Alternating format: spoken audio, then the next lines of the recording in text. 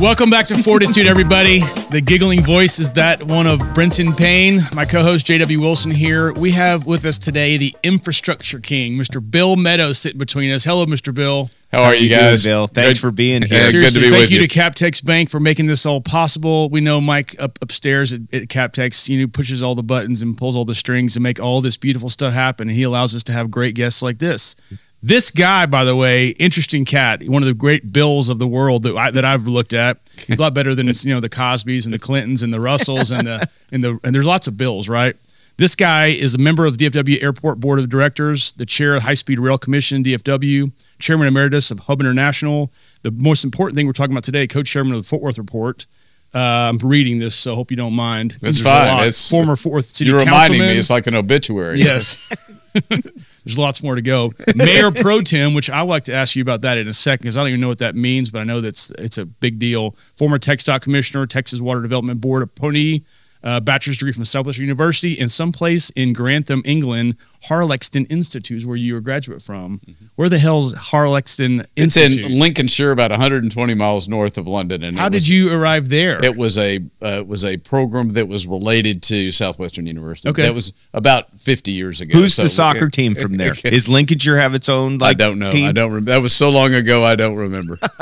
Well, grateful for your time, Bill, for sure. So I know this comment is coming out, but this guy knows quite a bit about infrastructure in this town because he tells me all the time about it. But I got to believe you know a thing or two more than this guy. Fair to say? I don't know about that. I mean, he certainly is an expert. Well, we're titling you the Infrastructure King or the Infra King. Infra King. Yes. Okay. Well, I think at one time you told me, Bill, you said, look, developing economies need what? Like you can answer. Go ahead. Well, public infrastructure is foundational to any community, to any state, to any region, to any country. I mean, without the adequate, predictable, reliable sources of water, for example, wastewater treatment, roadway infrastructure, aviation, rail, without those fundamentals, I mean, civilizations basically are built on the foundation of infrastructure. So it is that important. It is foundational. And you've managed to find a life completely surrounded by it. But where did that come from? I mean, were you sitting over there in Lincolnshire one day and said, "Damn, I'm just so fascinated by all this, where the toilets flush and all that." Like, how does that come about? Well, I mean, that's a good question. It really is. 30 years ago, I would say, as a member of the Fort Worth City Council, as we wrestled with aging infrastructure, very specifically our public streets in Fort Worth. And this is 1990, 91. Also, water was a big issue. Mm-hmm. And, I became involved as the city's representative on Tarrant Regional Water District's advisory board and got to know water and began to really appreciate and understand the complexity of the delivery of raw water to large populations. And at the same time, focus somewhat on city roadway. That just led to a lifelong interest and recognition of the importance of infrastructure, and I guess that really was the genesis of my interest.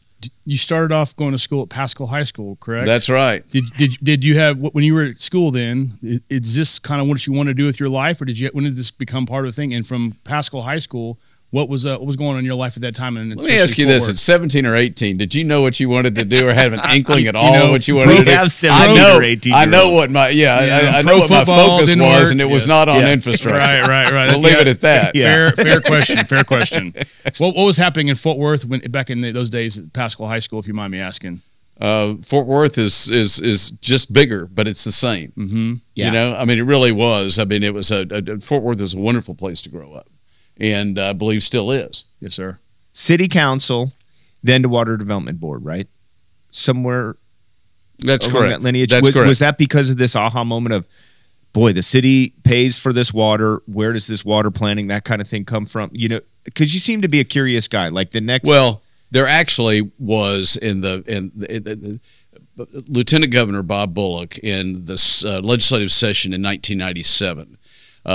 Recognized that Texas was really deficient in terms of water planning for the entire state. Mm-hmm. And he created a plan. It was actually embodied in Senate Bill 1 out of that session. Yeah. And they came out with a process by which we was stipulated as to what the actual process would be to plan for Texas' future water needs over a 50-year horizon. And each part of the state was divided into smaller units, and those units produced plans that became amalgamated into the state water plan. I was appointed to by the Water Development Board to our regional planning group. Okay. And really learned a lot. And I for some reason ended up basically being elevated, if you will, from our region's planning group to the actual state water board, which is a 5-member board appointed by the governor. I was actually appointed by then Governor Bush. Okay. Will you tell us about some of the issues that we're facing as far as water's concerned? That's a absolutely. really hot topic. It is, and it seems to be always more pronounced in the middle of a drought, right, because we recognize the challenges. You know, the state water plan basically, as I mentioned, focuses on a 50-year horizon, and it's basically simple in terms of the components. It is an assessment working with the state demographer of what the state's population will look like, and then from that, a calculation is made of what the demand per capita will be, and you project out over a 50-year period, then do a calculation of what current supplies are and reliable supplies are. And then at some different points in the future, you can determine very quickly if there is a deficiency and how great that deficiency is and in what parts of the state very specifically. And so what it basically says is that this state is going to be water short in that 30 to 50-year horizon, and very closer to home in our region, despite some significant efforts advancing and increasing our water supplies, a lot through conservation and reuse. But we're going to have some challenges that are going to need to be met. And many will argue that conservation and reuse will not enable us to accomplish it, and we're going to need to look for a new water source.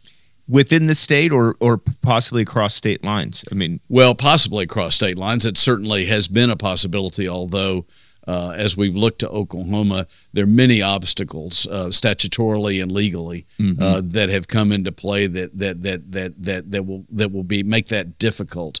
There is a proposed reservoir in East Texas on the Sulphur River tentatively called the Marvin Nichols Reservoir. Huge, would be a huge water supply, but would inundate vast areas of pristine and ecologically important lands. So probably be a major fight over that. Was already controversial when I was on the board in 2000, 2001, and it's even more controversial today. There's been a lot written about it. There have been other possibilities. Toledo Bend is an existing reservoir, be a long pull by pipeline and mostly uphill, and that's very expensive. But that too is an alternative. There are many alternatives that have been identified, and so you got to applaud Tarrant Regional Water District and Dallas Water Utilities as working together in a collaborative fashion. They've got a project right now that's bringing water into Lake Palestine and Palestine up to Cedar Creek. It's $1.5 billion or more project, very innovative, and is going to extend our capacity extensively into the future. So I think good forces are at work here to address those issues. But I think the bottom line of all this is we're going to need more water, and it's going to be more expensive. And we're going to witness that maybe from states out in the West. Beforehand to help with that. This is not meant to be a funny question, but do you guys ever discuss like the 50-year plan? Like what happens in a severe drought when water does not come?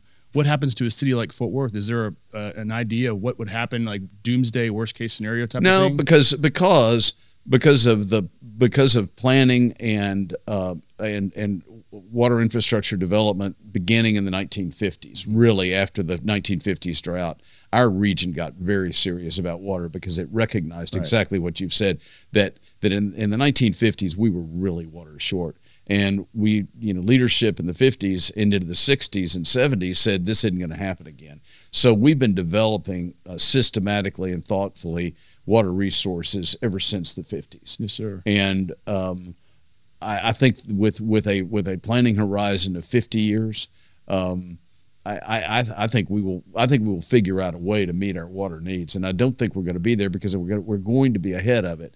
But I'd have to emphasize again the expense of that. That the next water resource that we develop is going to be very expensive. And it's an amazing conversation. Do you remember the story? We've all read the story about Lake Mead out in Las Vegas. Sure. It's so low that Las Vegas is having the same conversations, and I got to believe any city is doing the same thing you're talking about right now, planning for the future water. So while we're doing this, you're doing these things, everybody else is doing the same thing. So water is obviously being talked about a lot and being stretched thin. And then a city like Las Vegas is saying that they're going to be out of water in the next 10 years or something. Yeah. And they're finding all these ships and bodies and things in the lake now because it's so low. Yeah. But this is an amazing topic. Like, people take for granted such a simple thing like water.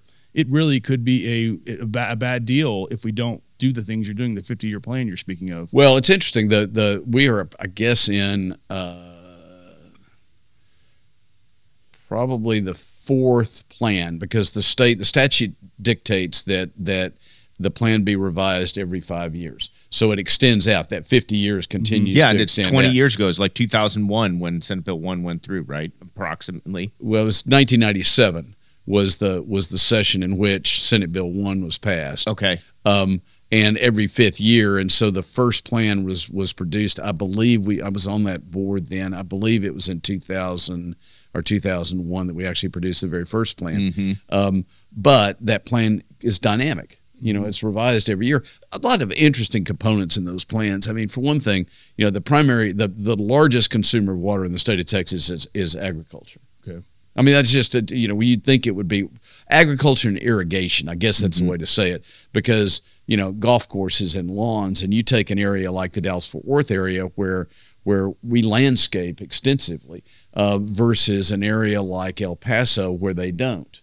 And there's a reason they don't, is because their water resources are so limited. So our per capita consumption of water, per person in the Dallas-Fort Worth area probably still averages about 250 gallons, and I'm going to guess El Paso is 120 per person. Per person per year?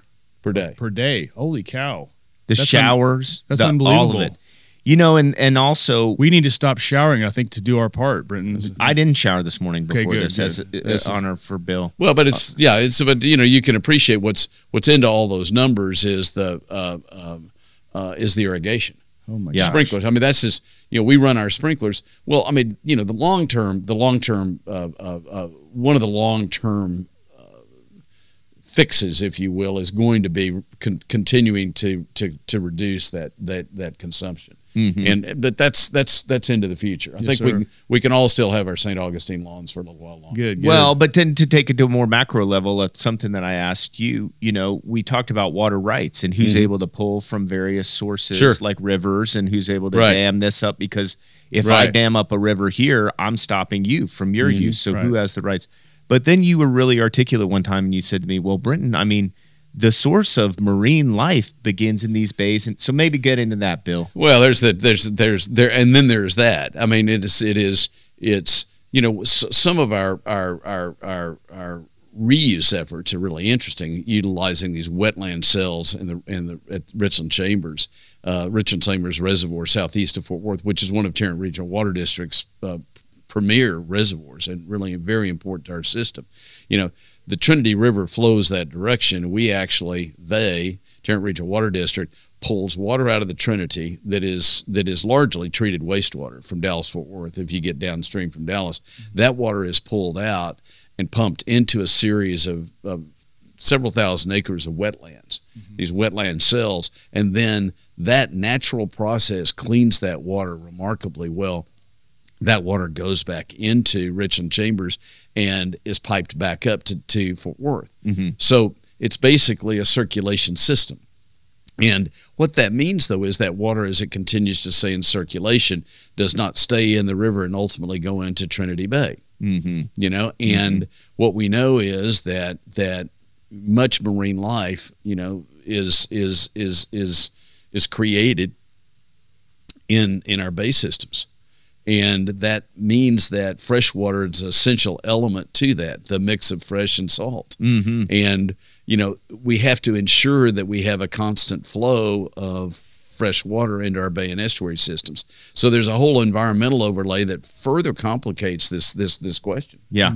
This is not a simple question. No, and far too long has been probably spent on it because you've lived a big life, and we need to get to other parts. Well, of it. it's just that, and I must say that my water experience was I left the state water board in 2008, so I'm a little rusty on some of this, but I still remember a lot of it. Then, so water.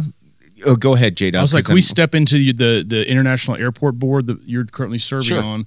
Real briefly, tell us about that and what issues you're facing with the airport. Well, real quick, if we can go to TxDOT, because you went water to TxDOT, right? I Pretty did. much. I did. Well, I did. I actually stepped down from the water board, and within a month or I can't remember exactly, but very quickly, in Rick Perry's administration, I moved to the TxDOT Commission. So we're going from flushing the toilet, taking a shower, to driving to work. That's correct. And the importance of that, and moving of the goods that we have in our homes. So take us through that then. Just again, a very complex proposition, hugely expensive. I mean, the Texas Department of Transportation operates the most extensive system of roadways and bridges in the entire country. That probably comes as no surprise. It's 80,000 miles of road. It's extraordinary, and with a population that was growing dramatically, and not enough capital capacity to meet demand. That equation yields congestion in the extreme, and we began to the commission right before I came on had already embarked upon or launched a pretty ambitious and innovative program of utilizing public-private partnerships, where we actually put state monies into projects with private developers, and we were able to leverage probably $1 3 times. So we were building roads in some cases with 30 cents of state dollars, if you will, and 65 to 70 cents of public dollars, which enabled us to stretch the state resources out significantly. And while I was there, it was really interesting. In the Metroplex alone, in combination with the North Texas Tollway Authority Board, and I also served as vice chair of that board previously, But that was a really interesting, because we developed in that 6-year period just over $18 billion in roadway infrastructure in this region, including for Fort Worth the Chisholm Trail Parkway, which we're sitting right on today. So it's amazing to see what all was developed.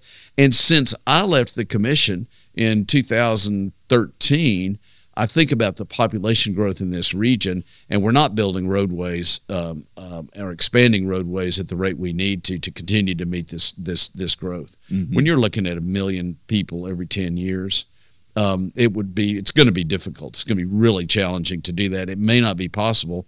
I think we're going to live with congestion, but we've got to continue to commit to do that. And the state has some fundamental challenges that I don't think people really think about that, and that is everybody thinks, well, we pay for our road because we buy there's a gasoline tax, and you think, well, Tesla. Think about electric cars.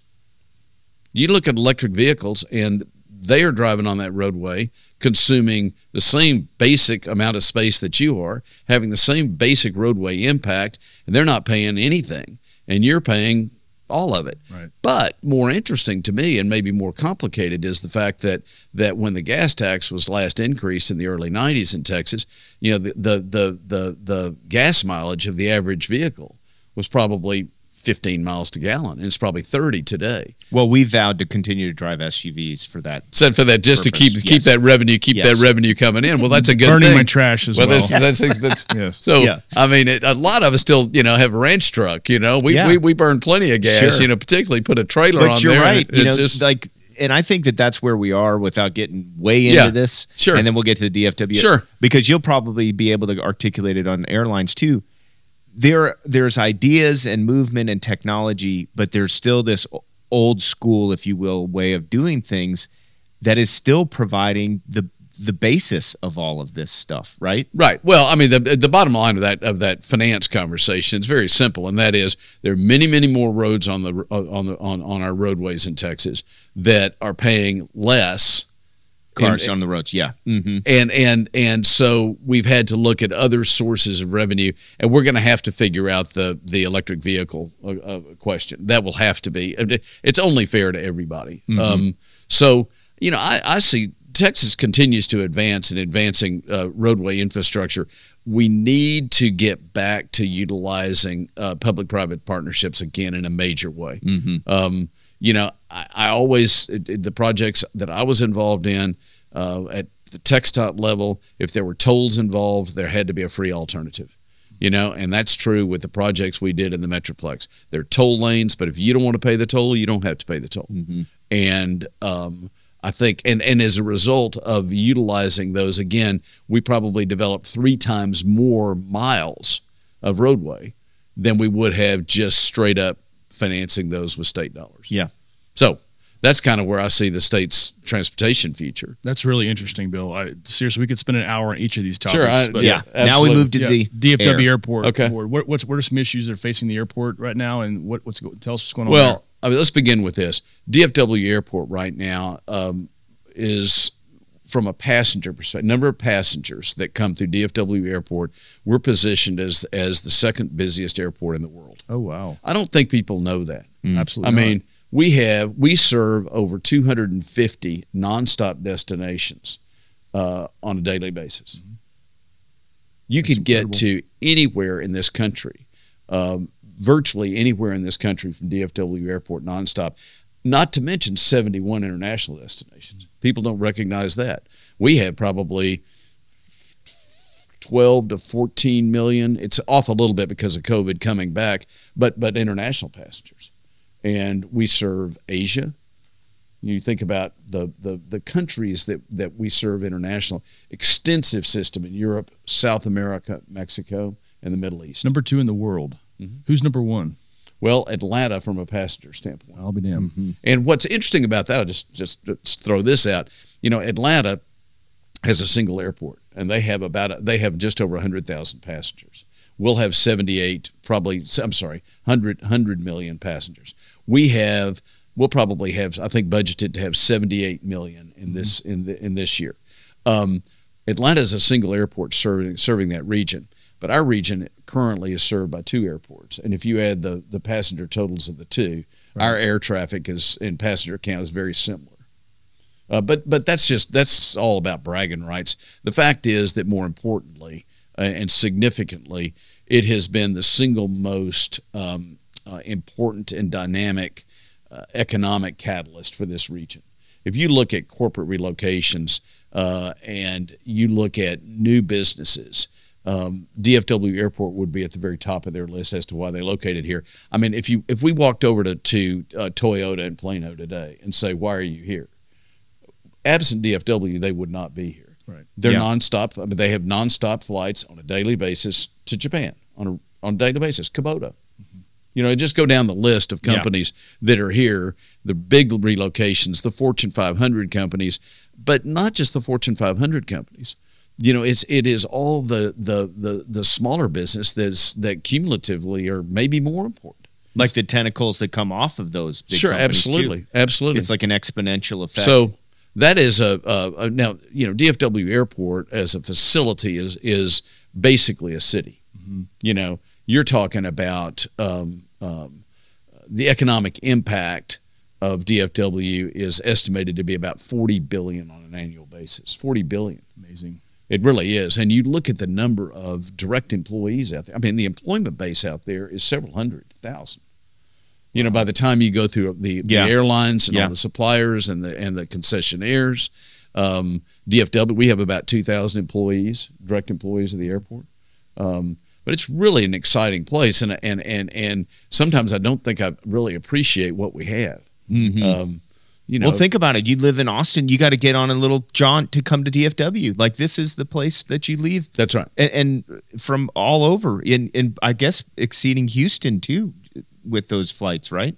Well, Houston's about 40 million passengers, and we're at close to 80. Yeah, So that tells you. sure. Bill, how often does the board meet at the airport? How often do you deal with airport issues? The actual board meetings are the first week of every month, and there are a series of committee meetings. I currently chair the operations committee. I chaired the board in the past, but now I chair the operations committee. The committees of the board meet the first Tuesday of every month, and then the full board meets. The full board meets on the first Thursday of every month. But in addition to that, particularly the committee chairs are pretty involved on a weekly basis in a number of different issues. I imagine this is some intense meetings you guys are having with all this going on that you just said, holy cow. So okay, so then let's move to, because some people might think that these compete with each other, the high-speed rail stuff. Yeah. So how does that all work, and how does it work in your mind too, where clearly you think there's enough for everybody, enough people here to move all of them around? Absolutely. I mean, given just if you step back and talk about, just remember what I was talking about in terms of our roadway infrastructure and congestion. You look at the links between our major metropolitan areas in the state of Texas and, I-35, I-45, both are congested significantly and not going to get better. I mean, as we grow, they're going to traffic will continue to increase. It's difficult to even consider expanding. We just finished a $2 billion expansion on 35, adding a third lane. I mean, adding a third lane on each side for 91 miles from Hillsborough south. That was done when I was on the commission. Just was funded and was finished a couple of years ago. And we never seem to be able to catch up to that growth. So it's natural to think that there may be another alternative. The other thing to note is that airlines like a Southwest, that's bread and butter was always Dallas Love, Houston Hobby, and our Houston Hobby Dallas Love if you live in Houston. You think about that, and their daily flights in 1995 were something like 38. I mean, I've seen that number before, and it's probably 20 today. Yeah. Southwest has better economic opportunities in terms of deploying that capital asset. They can make more money flying to distance. And remember, about 35% of an airline's cost is fuel. And that's just a rough average. But, a jet aircraft consumes its fuel on takeoff and climbing. And once it gets to 30-something thousand feet with that thin air, it's sipping fuel. And so, you can charge more for the longer flight and make more money. Yeah. So the short hauls are not, as I assume, and I'm not in the airline business, but my assumption is that there's greater profitability on the longer flights, then therefore, that's going to happen. So that brings us to high-speed rail and why high-speed rail might fit. If you get to Japan and look at the high-speed rail system in Japan, anything that's a 200-mile or 250-mile distance, there is no air service. It's all high-speed rail. Yeah. It's just the way it is, and very efficient. The Japanese trains move 1,000 people or so per train at speeds, up to 200. I mean, it's pretty extraordinary. In Texas, this Texas Central Rail Project, which is a private venture that was a joint venture, really, I'm going to describe it as a joint venture. I don't know its exact structure, but it's between Japanese interests and local interests, private interests. That project or that arrangement seems to be in a state of flux at this point. Yeah. We created the High-Speed Rail Commission, DFW, recognizing that their initial proposal, had that train running from Houston to Dallas. And we on the west side of the Metroplex were concerned that if that was the terminus of the train, that it could have a serious negative impact on the western side of the Metroplex, specifically Fort Worth. And so some of us in Fort Worth lobbied for that, and I agreed to chair that initiative. So we've worked pretty closely with the Texas Central Rail people and really through the Council of Governments, the Regional Transportation Council, who's kind of taken the lead for us in advancing the project. We actually have a Dallas to Fort Worth project that's in the environmental evaluation stage. We have not identified sources of capital. We've talked to a number of different international entities who have had an interest in perhaps joining with us in developing the project. I think the project it's dependent upon, or maybe even contingent upon, the Houston to Dallas piece being developed. That would trigger, and we probably would work and are already working very closely with Texas Central Rail in their planning. Yep.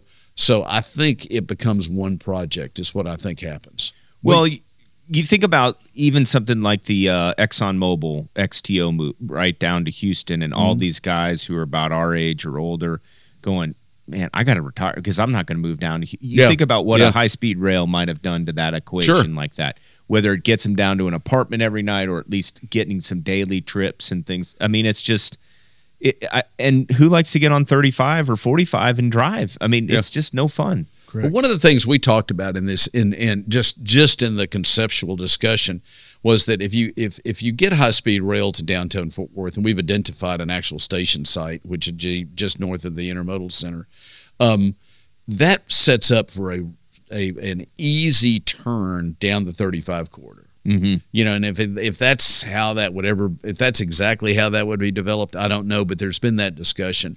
So, you know, you're talking about probably. I think Texas Central Rail was projecting an hour and 15-minute run from Dallas to Houston. That's pretty fast. Yeah. That's really faster than you could do it. The actual full travel time from Dallas to Fort Worth. And if you're in a jet aircraft, if you get on Southwest, just the time. By the time you get to the airport, you check in. There's this is very different. I mean, you step on the train, an hour and 15 minutes, you're there. Yeah. And the Dallas station location is just south of downtown. You know, so in our station, you know, in downtown Fort Worth, the way we have it, that would be another probably less than 20-minute run from Dallas to Fort Worth. Right. Austin would be maybe an hour, maybe. Yeah.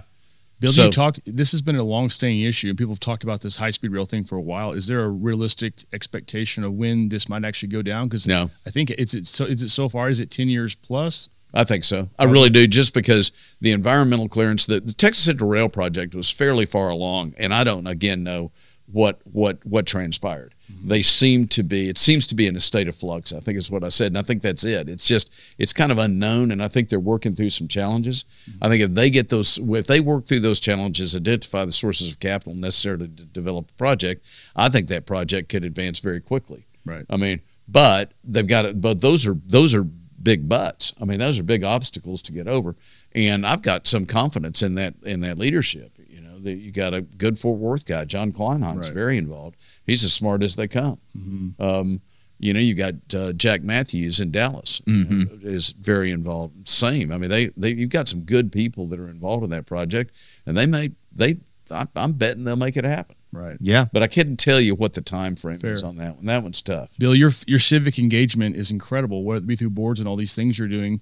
Are you one of those guys that we know that has a hard time saying no to people? You seem to be involved in so many things. This is incredible.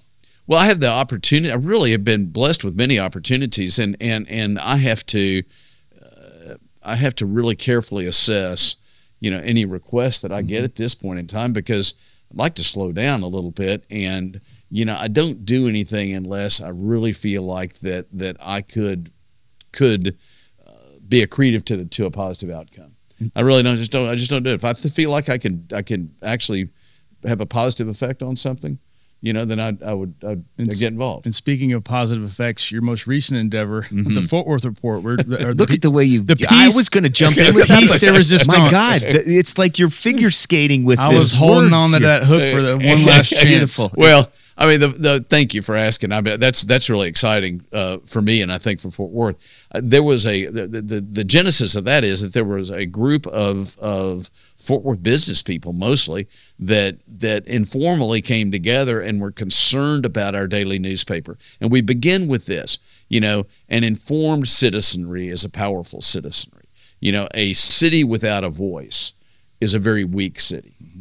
It's fragmented. If the citizenry is not informed, recognizing what's going on in their community, and if there's not a source of information that is reliable and credible, then a city suffers. And you see that all across the country. I mean, hundreds of daily newspapers have failed. Yes, sir. Hundreds. And the old business model of the newspaper is in serious decline, and we see it, and it continues to this day.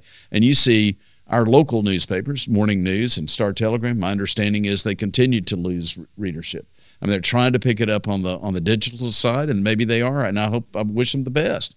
But our local newspaper, the Fort Worth Star Telegram, and I've been a reader since I could read, and still read today and have a tremendous amount of respect for the institution. But the fact is, it was not providing the depth of local coverage that this group of men and women felt like that this community needed. And so Wes Turner, former publisher of the Star Telegram, and a really talented media person and a wonderful man, and I were tasked with the responsibility for exploring the creation of a new entity, a new publication to fill that void. Right. And we launched 18 months ago the Fort Worth Report.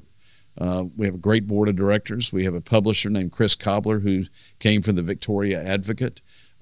He has assembled a newsroom now we have a total staff now of 18. We produce a digital publication 6 days a week, Monday through Saturday. We produce a business newsletter every Monday, a newsletter focused on education every Tuesday. Our readership is pushing our subscribers now pushes 20,000. Fantastic. In 18 months. I can't quantify I can't remember all the stuff. I see a lot of analytics, and I'm an old enough guy. But you guys are covering things that the other guys aren't as much. City Hall, right? Commissioner's Court, Water District. Yeah. Tech. I mean, I would imagine text.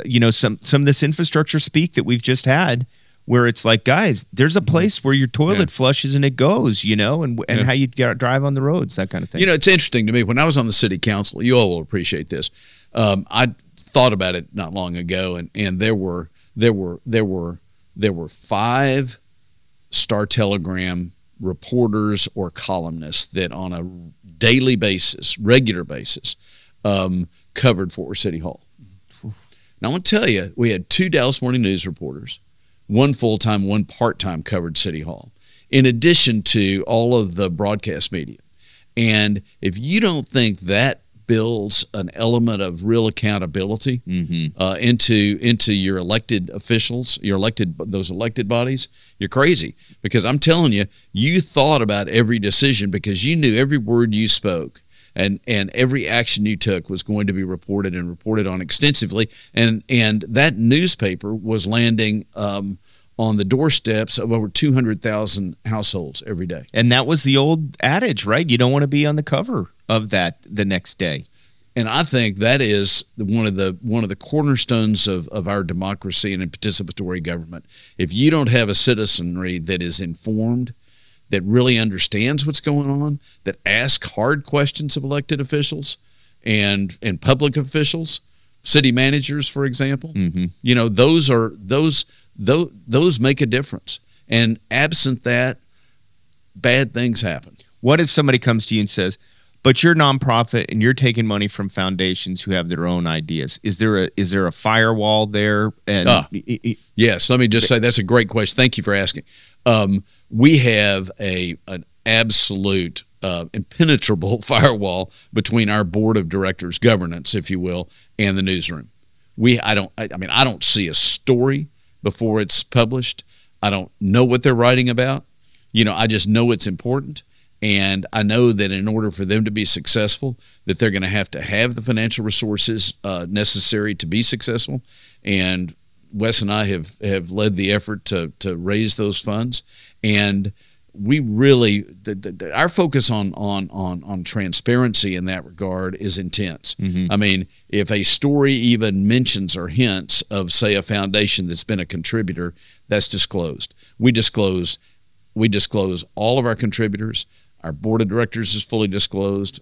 There are other models for this in the country. Yeah. So just so everyone, our 5 readers or our 5 audience members know, That was not a planned question. And when I was asking, I was like, oh man, am I going to piss Bill off by asking this right now? I was like, this could go either way. So I'm glad it went the way. Bill, I'm happy to report to you, you're sitting with 2 subscribers here in front of you today. Oh, good. Well, thank you. Yeah. Thank We you. love I'm it. glad. Yeah. But I got to tell you, so our parent company, Roxo Media House, Right. we employ several people that are former Star Telegram Yes. writers of sorts.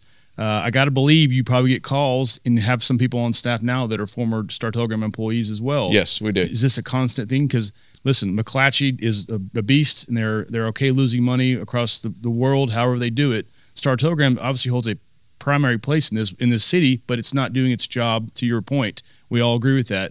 Are they going to one day go out? Do we feel that way? And are these people essentially? Are you getting calls all the time from their reporters wanting to come work for you? Because I know a few of them already are doing that, and it just seems to be the constant default to just go to the Fort Worth Report or some other place here in town that's doing what you guys are doing. We certainly hear from reporters. I mean, from not just the Star Telegram, from across print media across the region, without a doubt. I mean, and that would be natural. You would expect that. And I certainly can't speak to McClatchy or the hedge fund. I don't know what their plans are, and that's really not our focus. I mean, I really feel like that what we do complements what the Star Telegram does. I mean, there's I said earlier a void. Well, I think that it was not because the Star Telegram didn't want to cover a lot of the things that they didn't cover. They just didn't have the reporting depth to do so. Mm-hmm. And what we basically bring to the table is a slightly different perspective, in the sense that we really are focused on the local institutions of government, arts, entertainment. I mean, we're not focused. If you look at the Fort Worth Report, we don't cover crime. Star Telegram does a fine job of covering local crime. They really do. They do. Mm-hmm. They cover sports. We don't cover sports. Yeah. We both cover some things. We overlap in some areas, but they certainly do a lot of things that we don't, and we never will do. Right. So I don't really see that as competition. I see it as complementary. That's a great segue, because I want to ask you about the future of the Fort Worth Report. Your growth is steady and strong. Do you feel like at some point you'll cover more crime, more sports, or is it always going to be the way it is? Because your readership is significant. Do you think at one day you might actually turn to another version of the Star Telegram, the new improved version? No, I mean, what I think is that right now we are really focusing our attention on the things that we feel like we do well, and we would like to do those better. Nice. But I do think that there are areas in which we could enhance our coverage. I think that we could certainly enhance our arts and entertainment coverage, because I think Fort Worth is such a rich place in that regard, and there's so many cool and exciting things going on in this community. Yeah. I'd like to cover more of that. Those are the sort of things I think we'll drill down deeper into the areas that we currently cover. If there's any expansion, I think there's a possibility of expanding our coverage geographically, if you will, right, beyond Fort Worth. But we felt like we started as a Fort Worth publication. That's what we are. I think that over time we might expand that, beyond Fort Worth out into Northeast Tarrant County, certainly Arlington.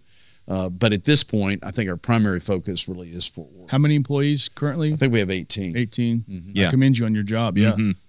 So I'm going to ask a question, and then you'll wrap us up. Sure. We'll get you out of here. Trains, planes, automobiles, and water. I mean, you've done it all. What's next? You can't slow down now. I mean, and now you're reporting back. You're kind of looking back. Hey, look at all that I built. Now I'm going to report on the status or the progress of it.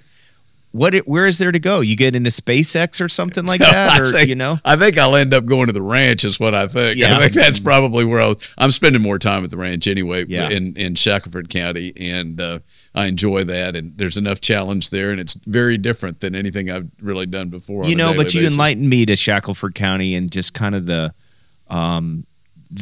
incredible place that is, as far as the almost, I would call it like ranch royalty in this state that exists there. It's almost like a Hamptons of a sort or something. Well, let's be clear. I'm not ranch royalty. No, but it's County. It's a beautiful place and a fantastic place, and I commend you for it. Really is really remarkable. It really is a remarkable place, and such a in many ways a wonderful retrospective, if one wants to take it, look at it that way, as to what Texas was in 1920 20 and 30 and 40. You know, it's and still very vibrant and alive, and that's fun to see because it's one of the things that makes us unique. And frankly, that element exists in Fort Worth. Yeah. Well, It's why still is that very so alive. meaningful to you? Were your folks like that? Did they instill that in you? Or I think where so. That, yeah. I think so. Yeah. Okay. I think so. Yeah. So a few months ago, I was at a dinner for the Clyburn competition, and I had the privilege of sitting next to this lovely lady. Her name was Hannah. You might call her your daughter, I believe. I learned a really. I'm sorry. It's a wonderful story, but there's a story here about her name and how that all transpired. But I'd love you to tell that story real quickly, if you don't mind. Well, it just was a connection between that and Toy Story, which was a The Pixar movie. Pixar movie, and my brother-in-law was involved at Pixar really from the outset, and so I believe there was a character, and I think perhaps a name might have come from It's that. the sister in the movie, the daughter of in the movie. So What daughter? The little boy, the girl that plays with all the toys. Her name is Hannah. Oh, really? Yes. Wait, that's a girl's toys or it's a boy's? I thought it was a boy's toys. I think it's the boy's sister. In the movie. Yeah. And so how did this happen? Well, I'm not exactly sure because But this character is named I wasn't- after your daughter, I believe, is what I was. I think there may be some truth to that. I can either Look, he confirm was or sworn deny. not to tell That's them. right. He's not getting paid on the deal. It's a really neat, cool story. Yeah. So I That's thought you. fun. That's fun. Yep. Well, Bill, we've enjoyed the time. Thank This you. is Thank fascinating. We always ask our guests the last question. All familial affairs aside, no wife, no kids, none of that. No matter where they got their name. Do you mind if I ask the question? Yes. No family matters at all. But what's the best day of your whole life?